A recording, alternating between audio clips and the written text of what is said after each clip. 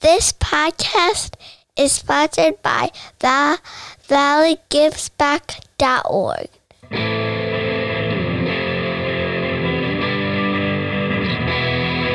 For hundreds of years we brought you the news.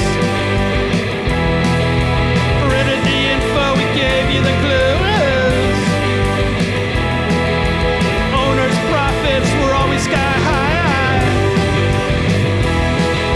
Changing market now threatens our lives. Post-literation, critical reading, dumbed down nation, signs of inbreeding. TV sucking ideas from our head.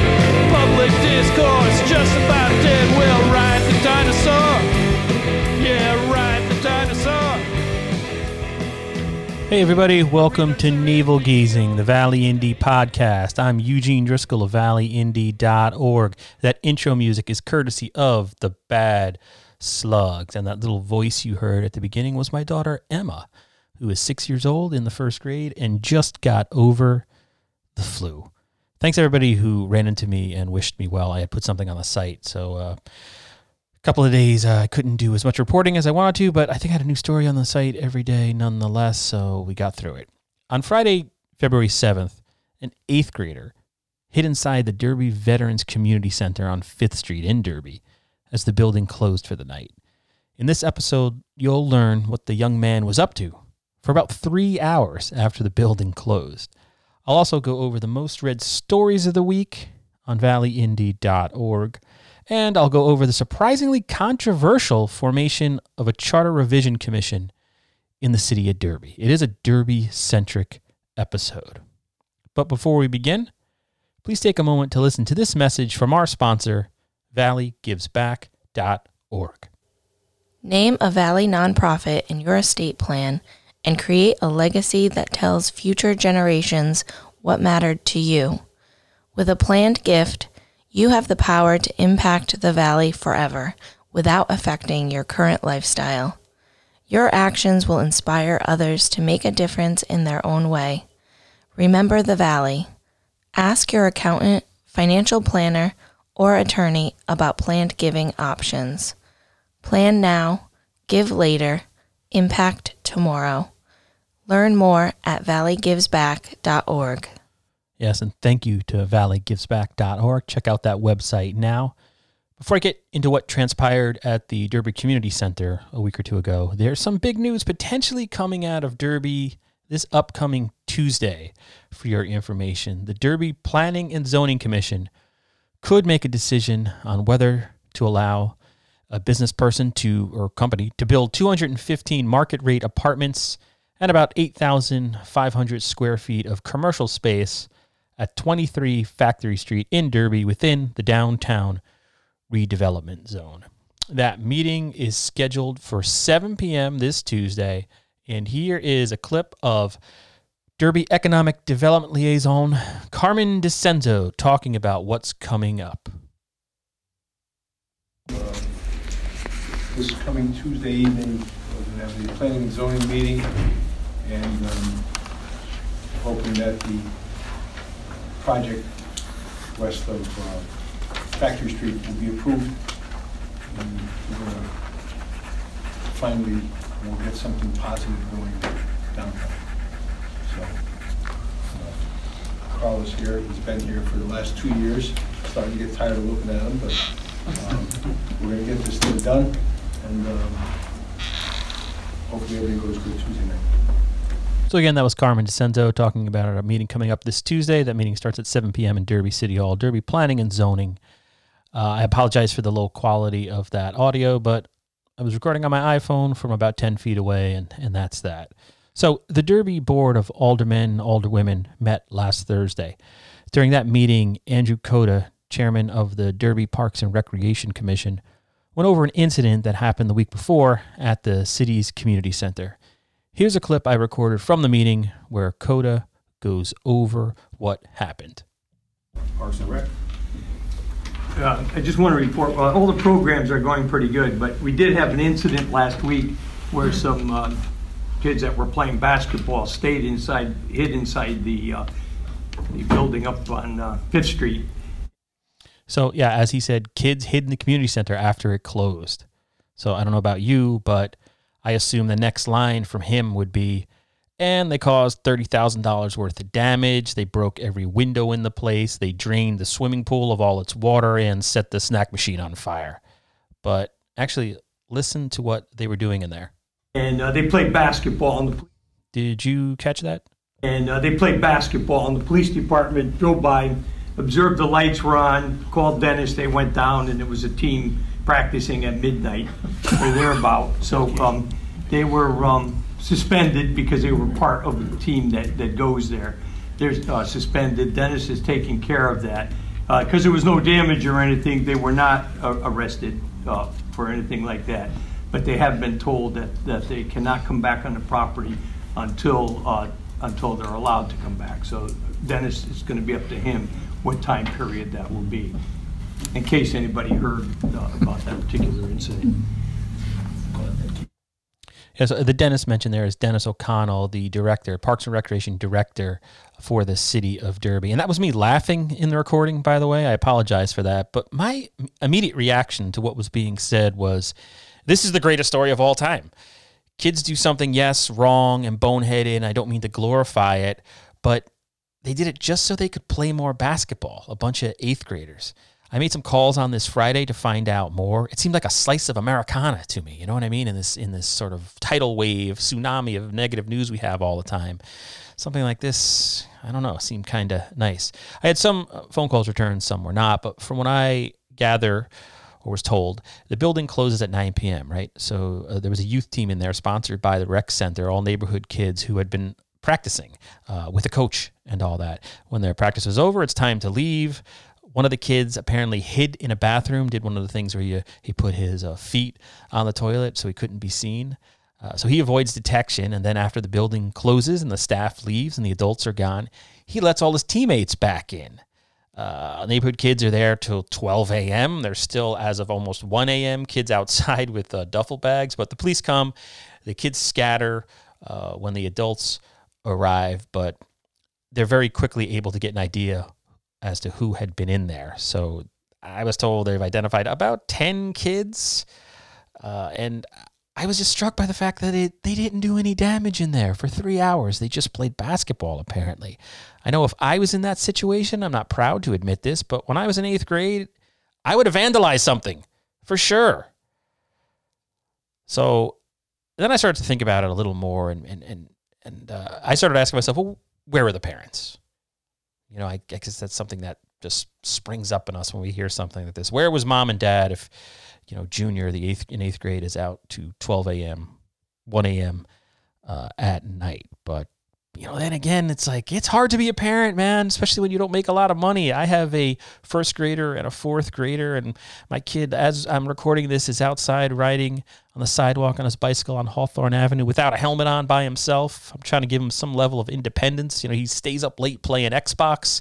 They've had a couple of days off. He's up to 2 or 3 in the morning. I'm sort of looking the other way because he seems to be having some fun with his friends. So I don't know. Maybe it's wrong for me to question where the parents were. Maybe it's wrong for you to do the same without knowing more of the facts. Maybe the kids had an elaborate scheme and the parents thought they were at another house. I don't know. But then I tried to sort of shove either negative or positive thoughts out of my head, and it made me think, midnight basketball, man, midnight gyms, programming, volunteered, something to keep the kids off the streets. Anybody out there got any ideas?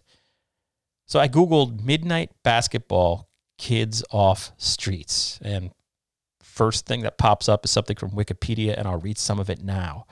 Midnight basketball is an initiative developed in the 1990s to curb inner-city crime in the United States by keeping youth off the streets and engaging them with alternatives to drugs and crime. I guess it was in vogue for a couple of years, went away. According to Wikipedia, by 2019, these midnight basketball programs are making a comeback around the country.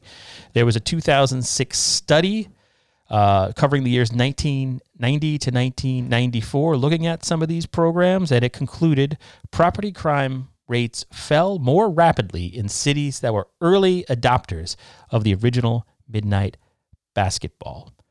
So what I'm leaving out, though, is they also said there was a whole other host of mitigating factors.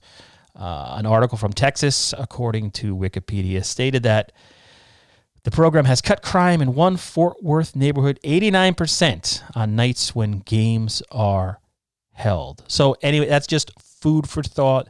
There's that. I thought it was something interesting that transpired, information relayed at the Derby Board of Alderwomen meeting last week.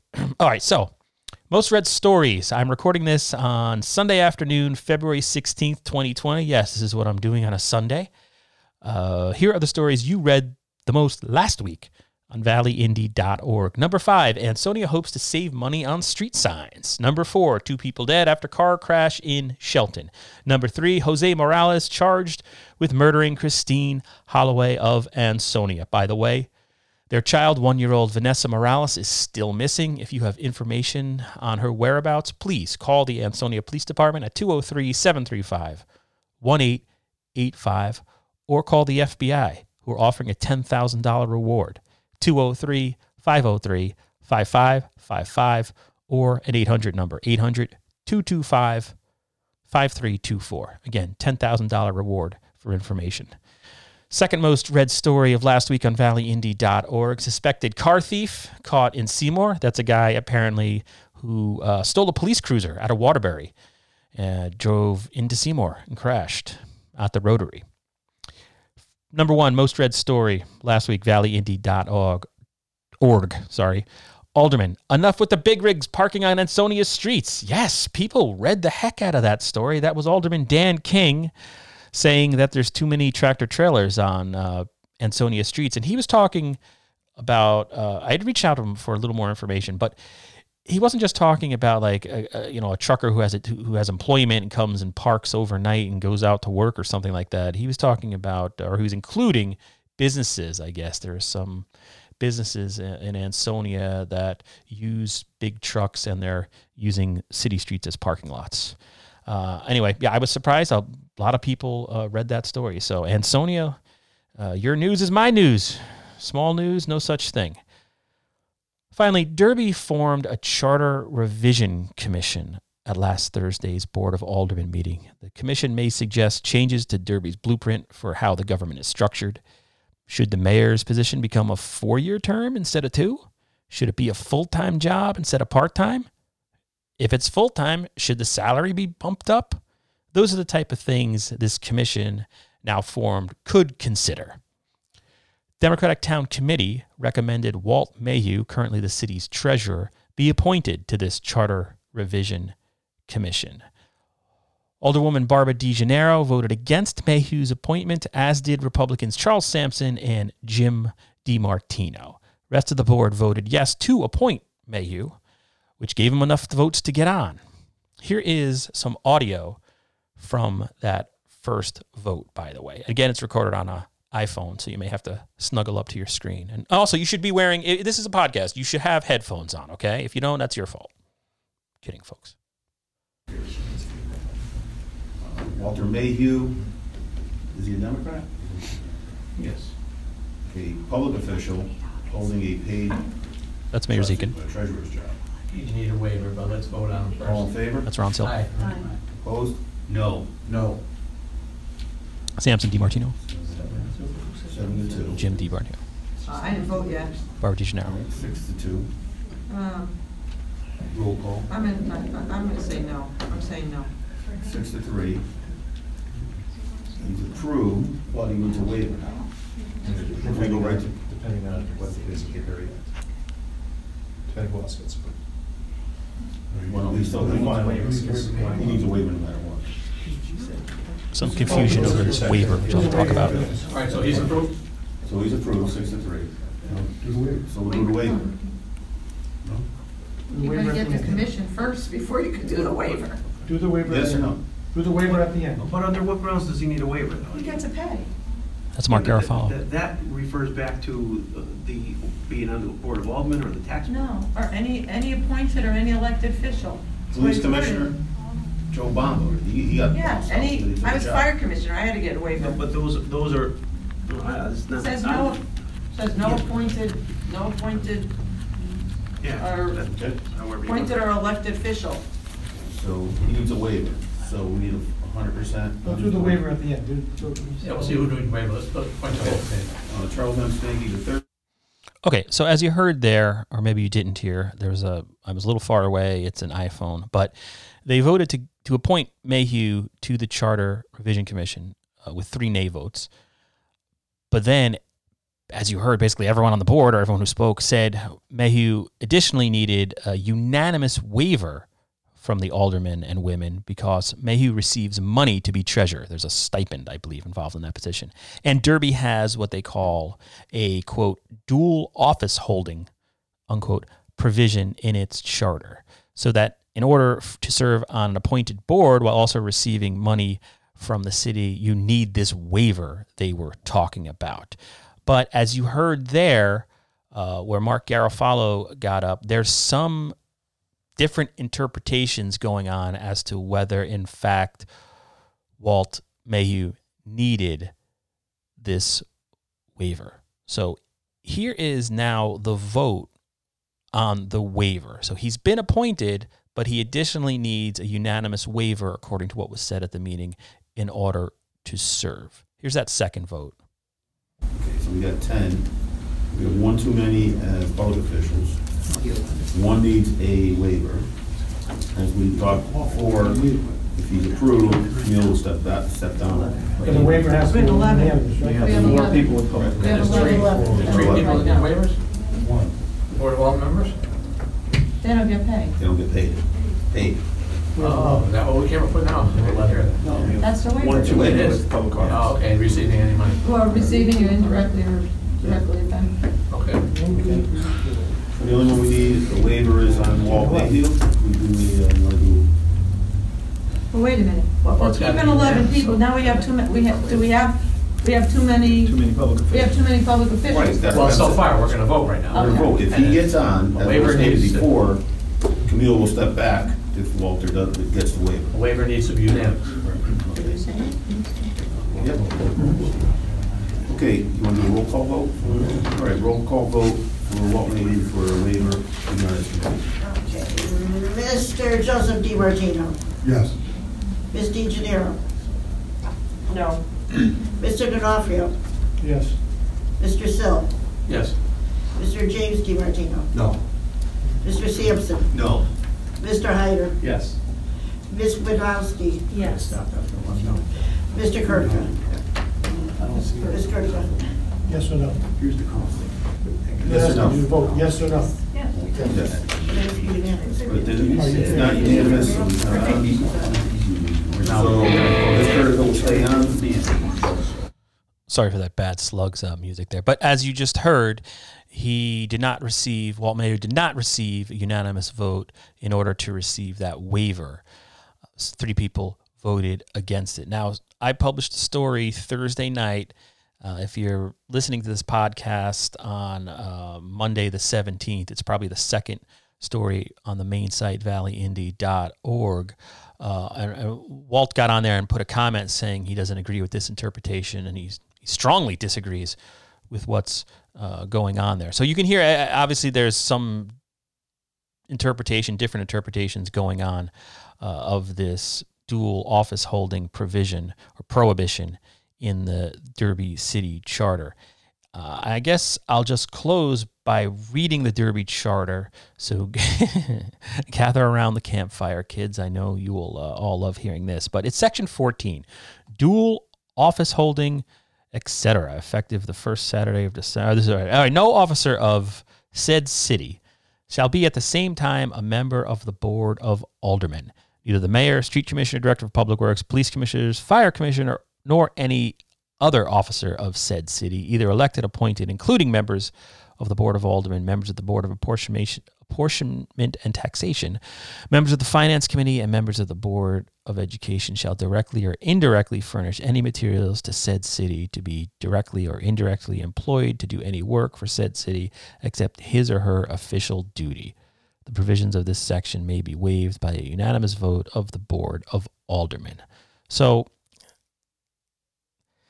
the Charter Revision Commission that just formed, Derby tried to toss this rule out in 2016, but the public rejected it.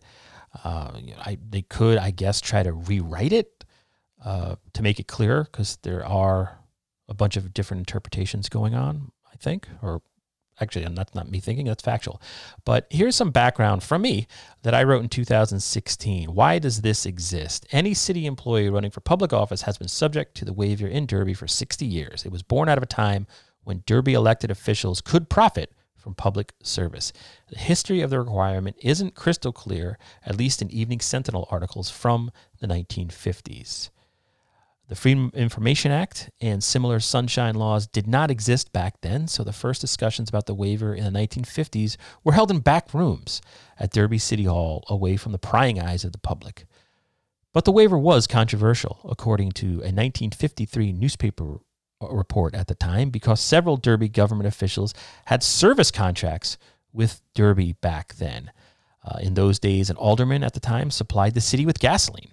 A member of the Board of Education purchased groceries for a city department from her family's store. A member of the tax board was a plumber who did business with the city. According to the Evening Sentinel, Alderman Michael V. Valaco described his fellow elected officials as, quote, leeches who have been on the gravy train too many years, unquote.